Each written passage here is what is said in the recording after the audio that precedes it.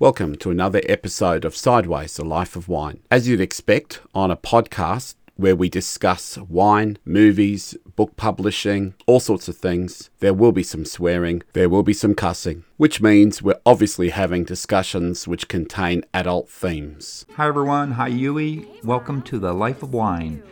My name is Rex Pickett and I'm the author of Sideways and two sequels, Vertical and Sideways 3 Chile.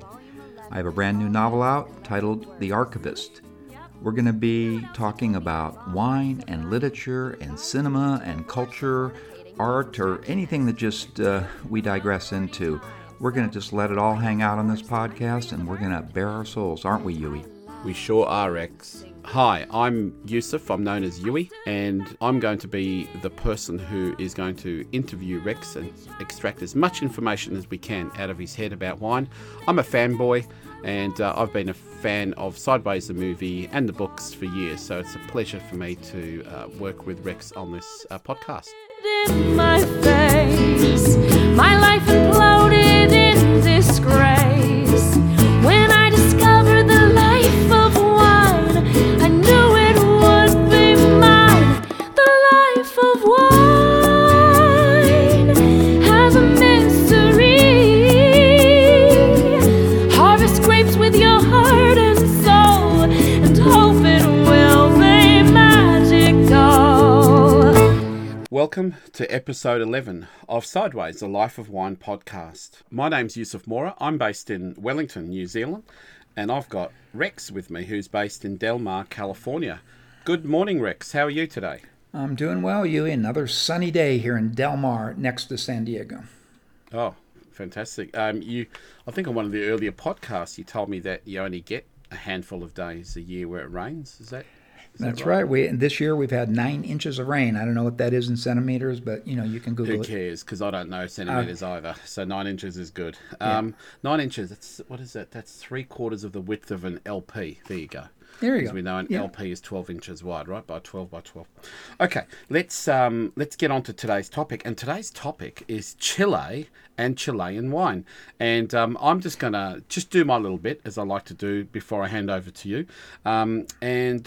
I remember when I first reached out to you to see whether you'd write your 4th book in New Zealand, part of the reason was discovering, unbelievably, that not only had you written Sideways, the first book, which was set in the Santa Ynez Valley just north of LA, but that you'd written a sequel set essentially in Oregon, although it's a road trip, and your 3rd book, a beautiful read, was set in the vineyards of Chile. And then, after getting to know you, discovered that Mario had done the same as me. He'd written to you as a fanboy, essentially, and managed for you to get over to Chile and write your book set in Chile and doing a bit of a road trip. So I'm really excited to hear about that, because hopefully that's a positive portent for what might happen in New Zealand sometime this year, if we're lucky. So please, Rex, take us through the whole Chile and Chilean wine experience. Well, first of all, a positive portent is an oxymoron. So, is a portent negative? A portent is negative. It's an omen of doom. So a positive omen of doom. It's not an omen. It's an omen of doom. Yeah. Okay. Okay. All right. I've never heard of a positive omen of doom, but so that's an oxymoron. Whatever. Oh, okay. Okay, that's cool. That's Sorry. cool. We all right. A positive sign that we might have the same thing that happened in Chile might happen over here. So over to you. A propitious sign. Well, in 2012, a man named Mario Velasco contacted me.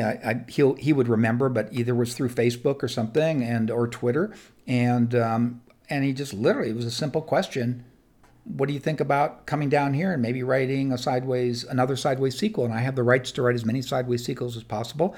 And up until that point, I have a lot of fans, and we were doing Sideways the play, and I was seeing, oh my God, this phenomenon has not gone away. Remember, the film was released in the fall of 2004, and here we are today talking Sideways. We got Sideways musical and wine, whatever. And I said, well, I'm listening, Mario. And so he made me an offer I couldn't refuse. We're now with the Godfather here. And and next thing you know, I'm on a flight with a woman friend I was seeing at the time, and I went to the country because I said, look, to write this novel, I have to be there. I have to see it, for myself. Certainly. And I don't know what's coming. I just know Miles, because it's all my books are written in first person from the point of view of Miles Raymond, Paul Giamatti in the movie. Except for your latest book, which is written as a Well, female, correct? Well, the latest book is The totally Archivist. The Archivist is written in both third person and first person. It's a novel, Yeah. whatever. Yeah, that's but it's cool. different characters, women characters. Yeah, but for Sideways, Miles Raymond is always it's- written in first person, and most of my Yeah. stuff usually is. And Yeah. so I went down there to discover it, and I was basically. I was funded by my benefactors were Wines of Chile, so it's a huge organization. And as soon as I got down there, it was a little bit of a bait and switch. Mario will get a laugh out of this, but if he's listening, I was suddenly doing, promotional events. I was doing Fiat commercials, holding up glasses of wine, and I realized that they, had a little bit of influence peddling went on to get me down there. Let's put it that way. These big wineries. So to pay for the amount that they paid you, they made arrangements with Fiat, for example, for you to do an ad for Fiat. Yeah, That's in what order you're to, saying. and that's fine. I just didn't know about it. I'm taking notes. I've got some ideas going. Well, I mean I don't mind that as long as I know it. But I was just kind of hit with that, and then I was going to this radio station and everything. And Wines of Chile, of course, wanted to promote the fact, and that's when I realized I was a celebrity. Next thing you know, I'm somewhere deep in the south of Chile, and I'm on the cover of a magazine,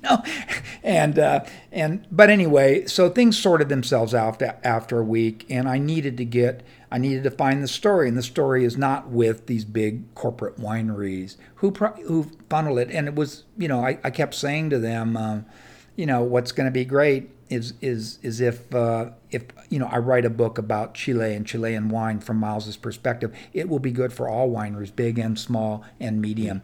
And so, actually, I just interviewed the other day. A thing that really changed my life in Chile was meeting Maria Marin at Casa Marin, or Viña Casa Marin, and her son Felipe. And I'm doing an article on them. And I spent 3 days at their place, and she has vineyards extremely close to a very, very cold ocean. And I mean, she is a real pioneer down there. And then I suddenly started to see the real Chile, and that the book started to evolve out of and I was there for 3 months traveling. Wow. So Chile is topographically the most diverse country in the world, wine region. Okay. Pause that for a second. I just want to go back to the start now. So before you got on that plane, what did you know about Chile? What had been any previous knowledge you knew of Chile? What did you know about Chile before you sort of got on that plane? Well, that it ended in an E, not an I. That was Yeah.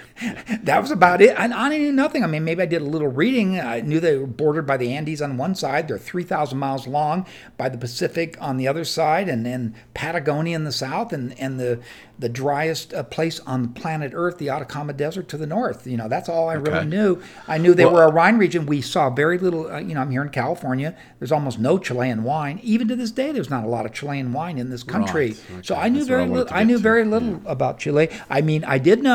Want to get into politics? I did know that they democratically elected a socialist president named Salvador Allende in 1970, and the CIA, basically in collaboration or conspiracy with wealthy people in Chile, they took him out. He did commit suicide in the presidential palace, but I did know that. And then they installed a military dictator in Augusto Pinochet, who ruled without elections for 15 years, which is, and it was a brutal time. Many people were killed or disappeared. They're called the disappeared. In fact, Sting did a song on the I highly recommend seeing a wonderful documentary called Nostalgia for the Light. You wouldn't think it's about that, because it starts out in the Atacama Desert about astronomy, but it turns into kind of a lament about the disappeared. Okay. It was a horrible period in Chile's history. Yeah. Okay, so you knew a bit about Chile. Yeah, So the politics, yeah. Okay, go for it. So you were about to describe the topography of the country. So back over to you. Well, Santiago is right in the center of 3,000 miles, and it's very narrow. I think it's only 100 miles wide at the most. Sometimes it only gets to 50 miles wide.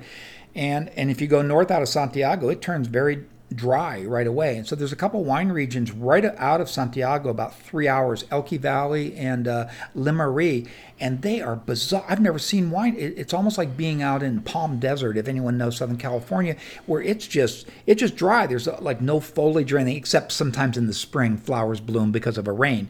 But it's dry. But they get they have Andean snowmelt aquifers. So you see these thatches of green vineyards on these steep rocky desert slopes where there's only 3-4 inches of rain a year, but they're being hydrated by Andean snowmelt, and they're making insane Syrahs out of the soils.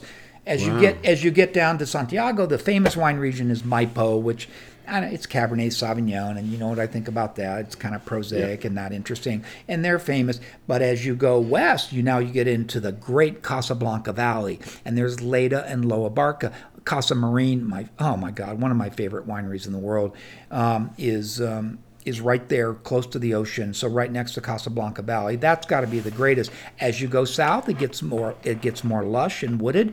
You've got Mali Valley, which is great. You've got Colchagua and just a number of different regions. You go further south. They're now growing Pinot Noir in Patagonia because of global warming. All right. All the way to the south. All the way down to Antarctica. It's deep south, and that's where a whole bunch of, I think, Welsh settlers via Australia. There's a whole place in the south of Chile that is all Germans. You think you're you think you're in a town in Germany, you know. That's right. Yeah. So for you roll up in Santiago, and you're given a car. Is that correct? You were in Santiago. Yeah. A car that didn't fit all our luggage. So that's right. There were a series of cars. So in the novel, I had Miles drive the car off the cliff, but I didn't do that, obviously, because I probably would still be in Chile behind bars, waiting for a new president to come in. To get clemency. Yeah. So after having read the book and waiting now to hear you talk about Chile and Chilean wine, you're going to take us through it. What sort of level of accuracy, or I don't know what the right word is, how true is the story in the book? Well, I mean, I went down there and I tried to find the story, and we talked about this earlier, and I don't want to go on about it, but, I think being in Chile kind of politicized me, because some of the people in Wines of Chile, I'm not going to name them or whatever, they are just flat out what I call, my term, crypto Pinochet loyalists. They're still loyalists to this dictator who, not that they approved of the barbarous treatment of people, whatever. They and then I got into researching and found out that of developed nations, Chile was number one on the CIA's Gini index of wealth inequality. I thought, oh my God, there's real wealth disparity down here. You're going to have a revolution. So I thought Miles, this was my idea, because I'm traveling with this woman who's a writer in her own right, whatever. Yeah. And I'm using her as a sounding board. And as we're getting more and more, and I'm having arguments with these crypto Pinochet loyalists, because obviously Allende they thought was bad for the country. Actually, what they didn't realize is the CIA took him out.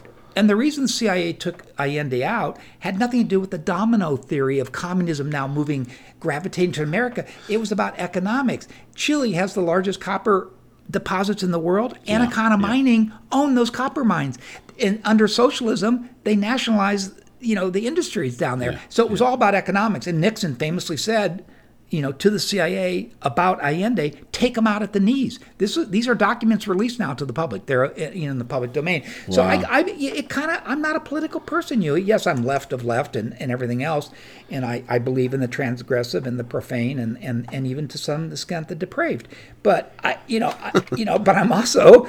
I believe in wealth equality, kind of like you. We believe in a kind of a humane capitalism, where there should be incentive, but treat your workers right and have health care, whatever. And Chile is... Well, I certainly believe in compassionate capitalism. And that is, if you like capitalism and you respect it, you want it to last a long time. To do that, you don't want to create growing disparity. Because in the end... most people don't know what socialism really is. Socialism is just the first step to communism, which has never been practiced anywhere in the world. You can call it communism communism, but it's totalitarianism. So they took him out at the knees, and it kind of politicized me. And I thought to myself, my God, there's going to be a revolution in this country. I'm going to have Miles. And it's a comic novel, remember, but Miles is going to mobilize the Mapuche Indians, who are some of the most, disenfranchised down there, and the working class, the people who work in the vineyards and everything else, and they're going to march on Santiago with placards saying, "No pesos, no Pino, no pesos, no Pino." And then I got back, and the way my payment schedule worked, I thought, I'm not going to get that last payment. So I kind of wrote a novel with what we call the velvet handcuffs. Okay. I didn't want to offend anybody, but that's the novel I want to write. Now I only bring that up because guess what? 5-6 years later, they had that revolution. And they, were burning down Valparaiso and Santiago and whatever, and they voted a referendum to change the Constitution. And 2 weeks ago, they just elected a full-on leftist president, and he won overwhelmingly. I saw the change. I'm not saying I'm a clairvoyant. Maybe others did too. And I was going to have Miles lead the revolution on Santiago.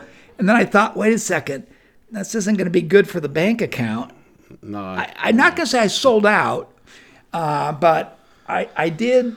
I didn't write the book that I... Well, I would say you were being pragmatist, and you probably moderated some of that dangerous enthusiasm. That's okay, thank you. You know what I mean? Well, that's fair, isn't it? I mean, Yeah. you probably got dangerously enthusiastic and caught up in it, because the purpose of that book would have been more about introducing Chilean wine to Well, the woman I was with down there, she was really afraid we weren't going to get back.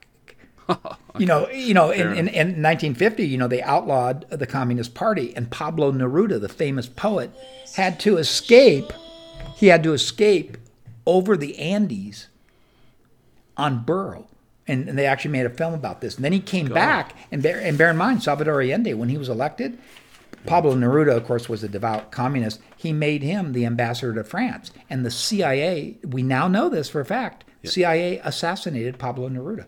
And I learned these things, down there. But anyway, so I wrote a book that celebrated the beauty of the country, the wonderful winemakers. I met Movi, the movement of independent vintners. I don't know the pronunciation in Spanish.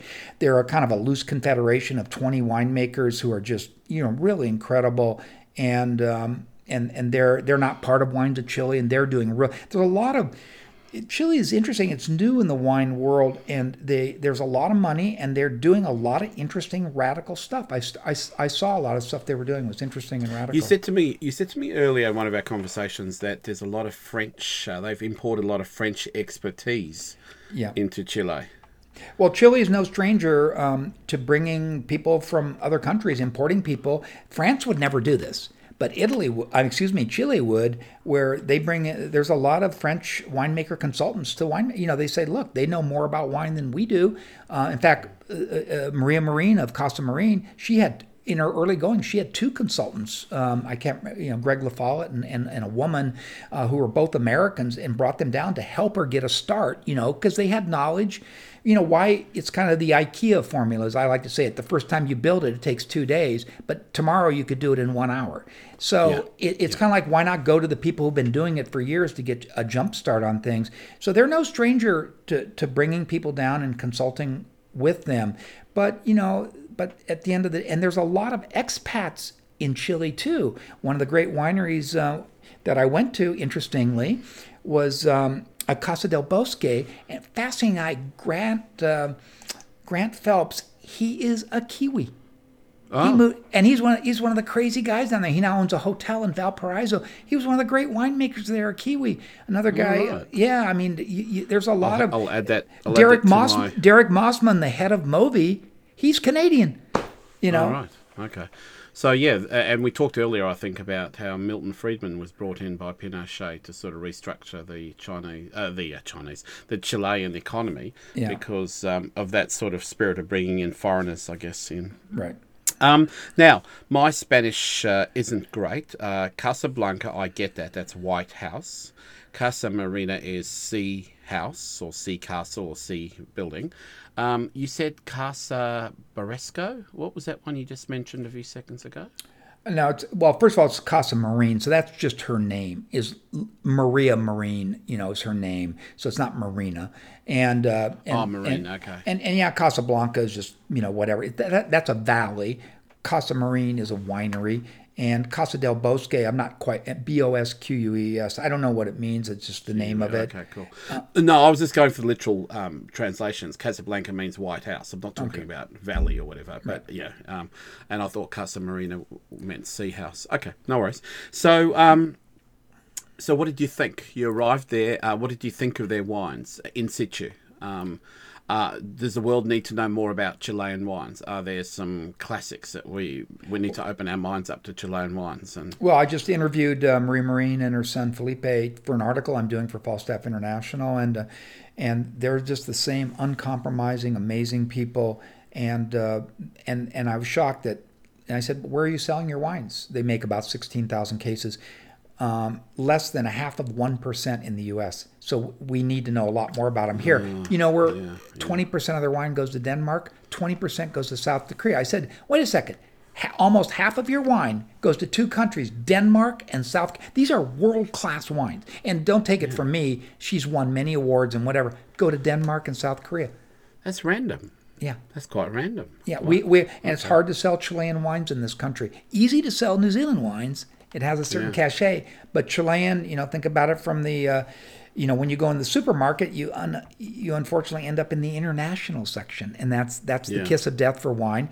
And if you go into a specialty wine store, now the guy's got to bring you over and educate you on Chilean wines when it's easier just to hand you a Napa cab and send you out the door.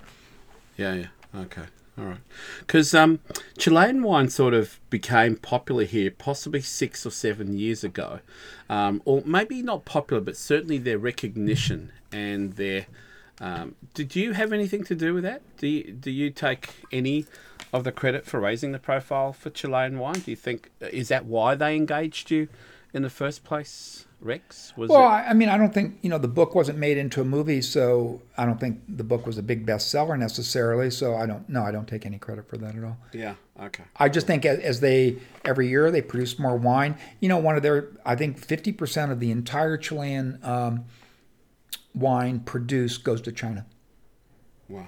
Okay, and the rest, as we said, to South and a lot of it is bulk. A lot of it is bulk wine that then they bottle and slap Chinese labels on it, and they sell it as bulk wine to China. So but the high end wine like Casa Marine and others, they go to where people really want it. I mean, Denmark is big into white wine. Her Sauvignon Blancs are the finest. They blow away Sancerre. They're the finest Sauvignon Blancs in the world, bar none. I don't care who says otherwise. They just are. And better than the New Zealand Sauvignon Blancs? I'm afraid so. I'm sorry. Okay, so when it comes to Sauvignon Blanc, you think the best in the world sit in Chile? In one winery, just one winery. One winery. No, not in Chile. One winery. Oh, not generally in one winery. Casa Marine. Okay. She's very close to the ocean. I'll spare you descriptions of her vineyards and everything. But why not? Give us a little taste. Well, she's 2 to 3 miles from an ocean that never gets above 60 Fahrenheit and goes to 48 Fahrenheit. She, battles cold. They battle frost, whatever. But they have limestone soils, which is rare down there. They also have granite, and that produces very austere wines with tremendous acidity. We talked about this in ageability. Acidity allows white wines to age. She gets even a hint of the sea in her. When you pour a glass of Sauvignon Blanc there, it looks like water. So it's being hydrated by Andean snowmelt, which has got so much minerality, where other hydration is coming just from rain or whatever. No, this is coming from aquifers. And whatever. It's just a very, very... Bear in mind, wine, if you don't manipulate it, like they're doing it all over the world, if you don't manipulate it, you are tasting the vineyard. You are tasting the terroir. And so terroir means the vineyard, the weather, the location. That's it. Simple as that. No interference. And they are no interference winemakers. They're very biodynamic in that way. But their wines have a floral, perfumey quality, and they have... Very few Sauvignon Blancs have any ageability at all. Mostly ageability is with red wines, as we talked about. And some Chardonnays from Burgundy, maybe some from, and then, of course, from Piedmont and northern Italy, the great Barolos can age. But we think of ageability, we think of Bordeaux and Burgundy. We don't think of Sauvignon Blancs from Chile as having ageability, but they do. I'm not going to say they'll go 20 years, but they certainly can go 5 to 10. But Sauvignon Blancs mostly made, they're meant to be drunk as young as possible. Wow. Okay. And okay. Well, that was really nice. I loved your description of the vineyard, and It's a beautiful place. I stayed there for 3 days on the highest part of the vineyards on steep slopes. She actually it has an incredible story, and I'm going to write it. She bought it 25 years ago. The land had it was a eucalyptus forest. No one thought that you could grow and vinify grapes 3 miles from an ocean that, just, cold. And she pulled out the eucalyptus forest in defiance of the government, but they didn't stop her because they were afraid it would give her publicity, which was kind of funny. And she planted Pinot Noir, which likes a cold ocean, Sauvignon Blanc, but not Chardonnay. She says she doesn't like Chardonnay, which is funny, and some Gewürztraminer and some Syrah, whatever. But principally Sauvignon Blanc and Pinot Noir are her two signature grapes. And Sauvignon Blanc, her Pinot Noirs are fantastic, but on these very steep roller coastering hills. And I was at the top staying there for 3 days, and, huge Andean condors with, 3-4 meter wingspans would go by me. I mean, they're bigger than eagles and the biggest birds in the world, these, raptors. And what a special place, Huey. And I hope when I come to New Zealand, I'm going to see some special places like that too. Because, the thing that's the beauty about wine is, to get off politics and everything else, and I saw this in Chile, is it's in nature. It's in the wild. Wine is winemaking is an outdoor sport. Yep. It's not like Coca-Cola or Budweiser, where it's all done indoors with chemicals. Exactly. It all happens outside. Yeah. I remember driving down the Moselle Valley between Koblenz and a German town starting with T. I wish I could remember it. Anyway, Trieste, I think. And I couldn't believe how steep the wine was grown. We stopped and looked at some of the vineyards, and Rex, it was hard to conceive that anybody physically could stand and actually pluck the grapes. I mean, how could you do it? And what's amazing about the Rhone Valley in France also has those really steep slopes. But you're right, Germany has incredibly steep slopes, and you get very different characteristics. As you get to the very top, you get almost no clay in the soils at all, and it's almost all pure limestone, so you get austere wines. And that the dirt, the topsoil, runs down with rains to the bottom. So at the bottom you get wines that are fatter and more voluptuous in some ways. So you get different wines at different parts of the slope, and that's why. But you also, what you want with wine, you want great drainage. So on those rocky hillsides where almost nothing else would grow. Remember, vines like non-arable soils. You want the taproots to go deep to draw those minerals up, and they're going to go as deep as they can to survive. As opposed to, say, another crop like corn, fertilize it. You don't want the roots to go deep, and we don't need to get into a big agri here. But wine, the great wines are grown in non-arable soils on those steep hillsides where nothing else would grow. It wouldn't even be profitable to grow any other agricultural product there. But grapes do well on those steep slopes. Yeah. No, that's really, really nice. Yeah. Okay. Well, look, we're gonna round up our podcast, but just a couple of things to help the listener. Firstly, the vineyard that Rex has focused his discussion on towards the end of the podcast on is Casa Marin, spelled CASA MARIN. It's on. You can find it on CASAMARIN.cl, and it's beautiful. And everything that Rex described, you can see for yourself there. And you can also see a lovely picture of Maria Luz Marin, who was actually called one of the most powerful women in wine in the world by a magazine. So there you go. But you know what? I think she's one of the most, forget woman, she's one of the most powerful, brilliant and pioneering winemakers in the world, male or female. Yeah, that's right. And it's the English magazine, The Drinks. I mean, it'd be like saying about that. your great Jane Campion, who's going to win every Oscar this year, which we talked about on a previous podcast. It's like saying she's the greatest female filmmaker who ever lived. That's true. She is.